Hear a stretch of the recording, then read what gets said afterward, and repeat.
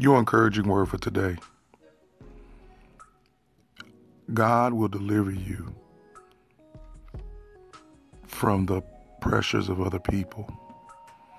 What I mean by this is, it feels good to be delivered from the guilt trip that my so-called friends put on me and my family put on me.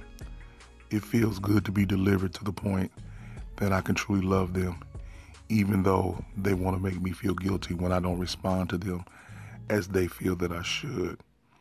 That is a form of deliverance, because once you get free from that, you can move into their lives in ways that you never thought you could. But as long as you're moving under guilt and under the pressures of family traditions and such, you will never be free to really express to them the love that you have for them. Sometimes we make mistakes as friends and family, and we can't be where the person wants us to be, or we don't react the way they want us to react. It's okay, because you are just one individual in their life. You may be key to them, but what you want to explain to them is that just as they are free to do as they will, you should also be free.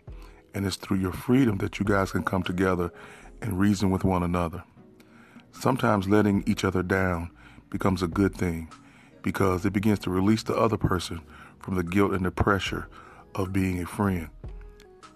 A lot of you are in relationships with each other, and it's a pressure relationship. It's a I must do, I have to do, because they did for me. Or if I don't do for them, then they're going to feel, quote unquote, what the young people say, some kind of way. Was that really friendship, or is that pressure and tyranny? Is that manipulation? Only you know. But if being with your friend becomes a situation that causes you distress, anger, ill feelings, pains in your stomach, then you need to reevaluate, is your friendship a friendship, or is it something else? I just want you to think about that. What would it be like to have friendships with no pressure?